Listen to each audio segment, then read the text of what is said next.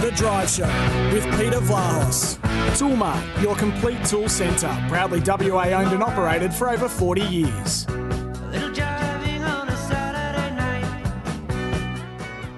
Oh, it's a Jekyll and Hyde type of game.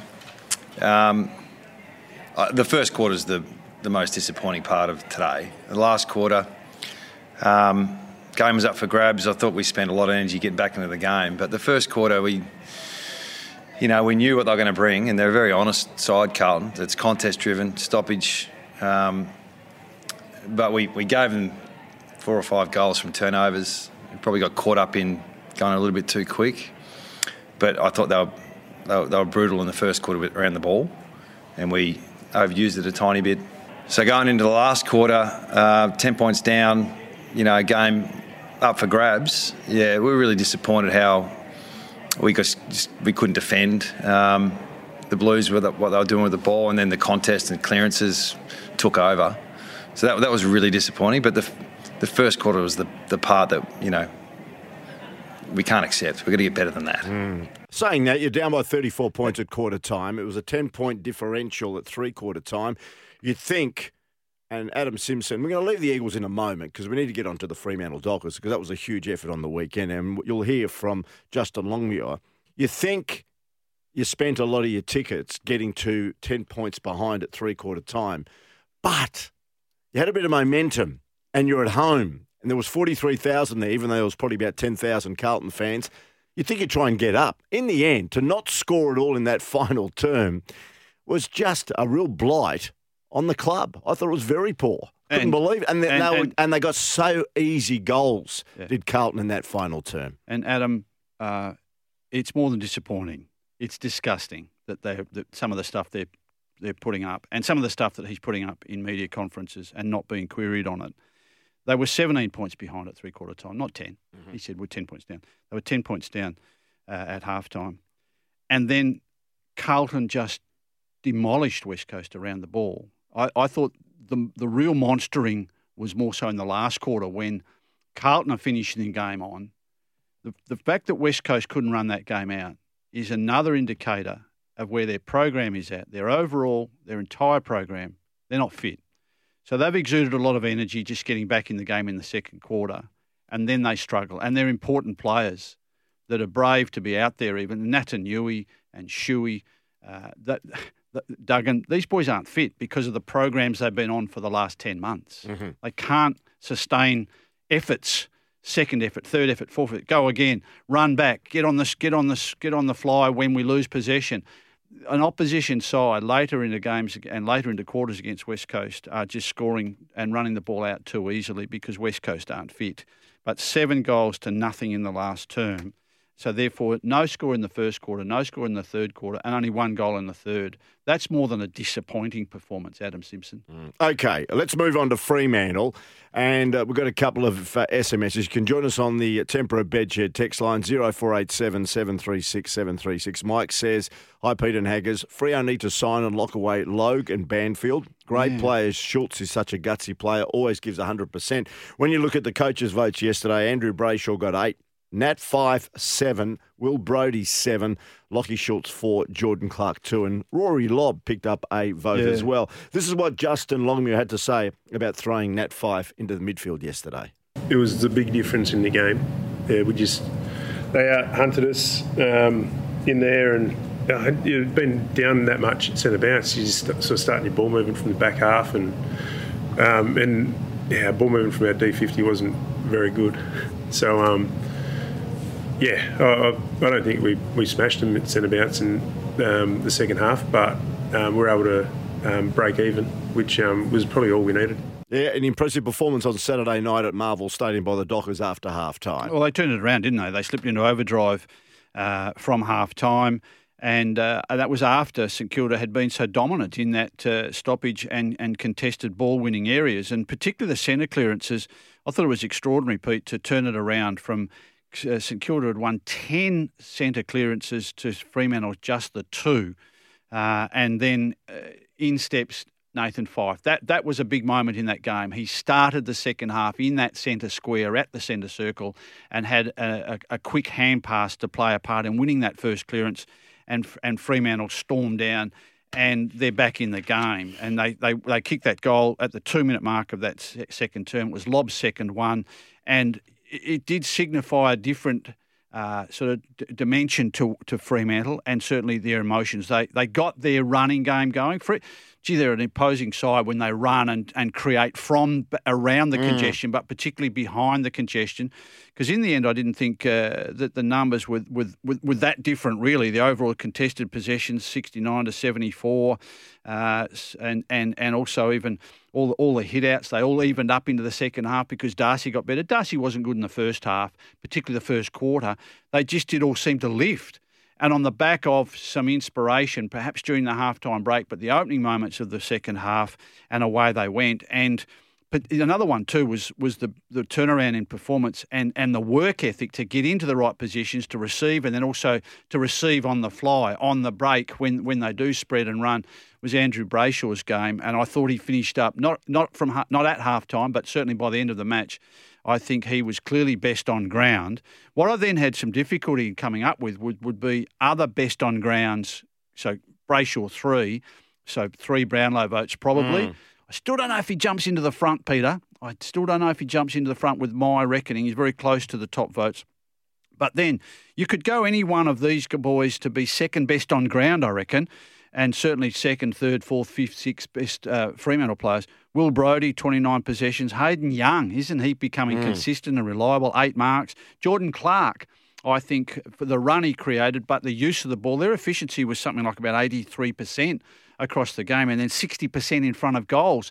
They're massive improvements in Fremantle overall. We wouldn't have said those things about Fremantle in the last 2 or 3 or 4 years, even under Justin Longmuir or the end of Ross Lyon's reign. But Nathan Fyfe, a contender for best player. Griffin Logue, Brennan Cox for his game on Max King, but Logue spent time on King as well. It seemed to depend a little bit on where King was. If he went up the ground, Logue seemed to go with him. And certainly then Darcy or Rory Lobb. What have I got there? 2, 4, 6, 8. I've got 9 or 10 players contending for best players. And what has been the huge turnaround for Freo? They're in the game at half time. The difference was only 8 points, so it was pretty close, 7 goals to 6. But they turned it on in that third term. They kicked 7 goals, 4. And in the end, they kicked 111 points, 17-9. We look back at the Dockers of 3 years ago when they were struggling to kick 10, 12 goals in a match. Things have turned around. I know it's a different style of football they're playing as well, but they are hitting the scoreboard, Hags, and they kicked 17 goals. And in the end, St Kilda could only muster another 3 after the break. And they're doing it regularly now. 100 points is not out of the question for Fremantle on a week-to-week basis now. No, and another thing I put into my notes during the match was Fremantle's zoning defence. They call it across the field. It's a field defence. But Fremantle, their defensive field zoning, it forced St Kilda in the second half to play very wide. And St Kilda, and also their forward line defensive strategies on the likes of Sinclair and Brad Hill, who probably still had some numbers, reasonable numbers, but they didn't have the effect and the efficiency to take the ball, get the ball, and then run it through the centre square toward their big forwards when St Kilda have been a bit threatening. And I think a bit exaggerated because I still don't feel strongly about St Kilda as a top 6, top 8 contender. But I wrote it down here. It forced St Kilda into playing slow, and then Fremantle could get their numbers back. And it forced them into very wide entry. And so all of St Kilda's early threat was stifled by what Fremantle did seem to do to themselves during the course of the halftime break to reassess and reassert themselves because they controlled the game from then on. As you say, they kicked 6 unanswered goals in that third term, which turned into 7 unanswered because I thought the lob goal just before halftime, Peter, was pretty telling. It was a poor free kick. It wasn't a free kick against Wilkie. It was called an arm chop, and he didn't even touch his arms, didn't touch his shoulders. He touched the ball in spoiling. It wasn't a free kick. However, it was important for Fremantle. A lot of things are going Fremantle's way this season. A lot of little things. But you make your own luck. You make your own luck, Hags, don't you?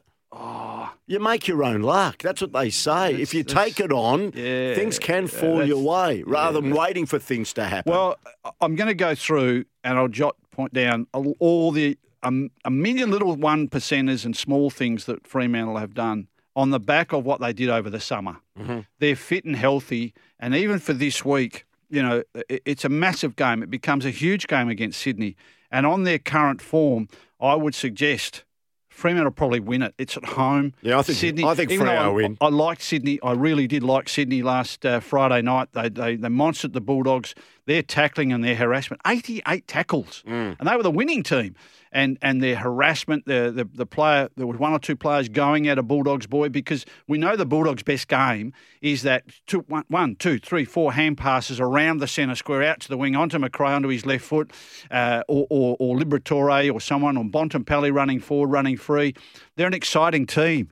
They can't finish. They have no decent forward. Forget about Aaron Norton. He can't kick.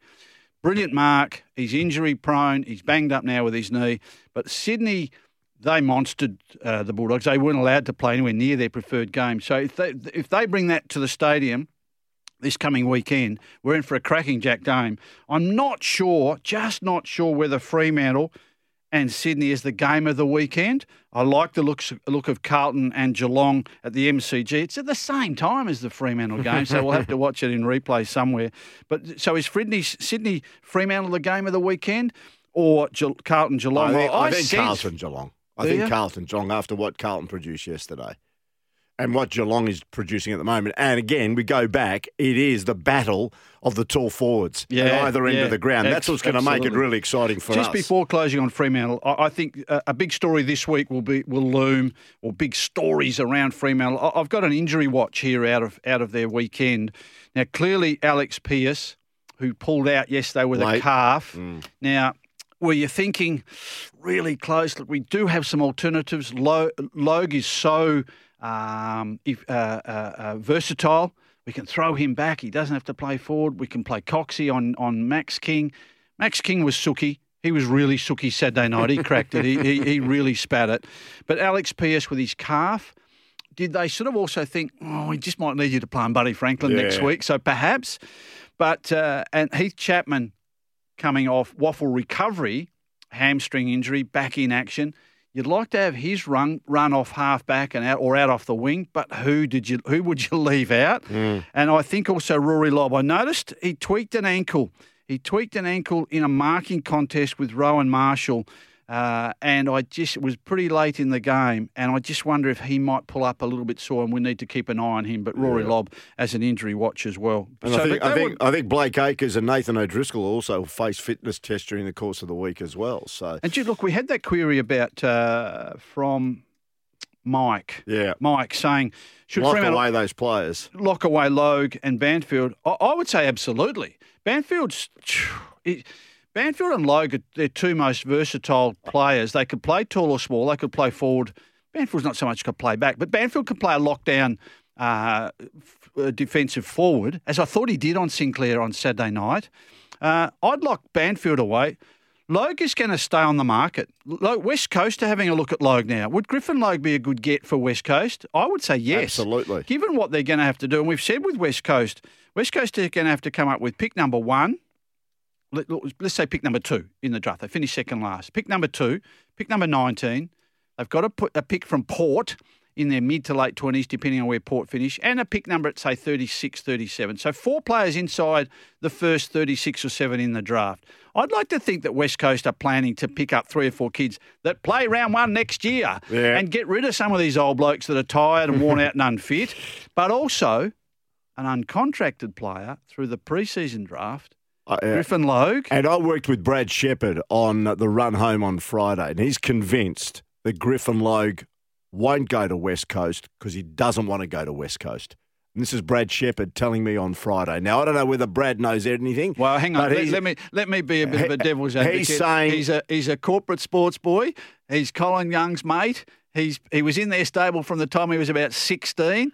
He would know. Griffin Logue, corporate sports. He's with corporate sports. Griffin Logue will not end up at the West Coast Eagles. That's according to Brad Shepherd. Well, Brad, there is no such thing as will in footy. Let me tell you, someone who's been a victim of it, things change, and also ching. Depends what sort of money is on offer from West Coast compared to Fremantle or even East Coast. East Coast clubs. I think he'd be pretty popular, Griffin Logue. Yes, Fremantle should lock him up as soon as possible, but he's going to wait because he's getting some good offers from elsewhere. Griffin Logue. We're going to take a break. Come and join us on the Tempera Bedshed text line 0487 736 736 or the Scarborough Toyota open lines there for you. It's available 13 12 55.